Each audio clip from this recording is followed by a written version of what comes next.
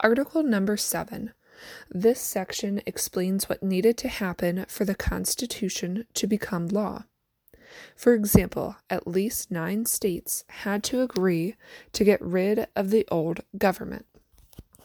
Remember, at this time, there were only 13 states, so 9 out of the 13 states needed to agree in order for this document to become official.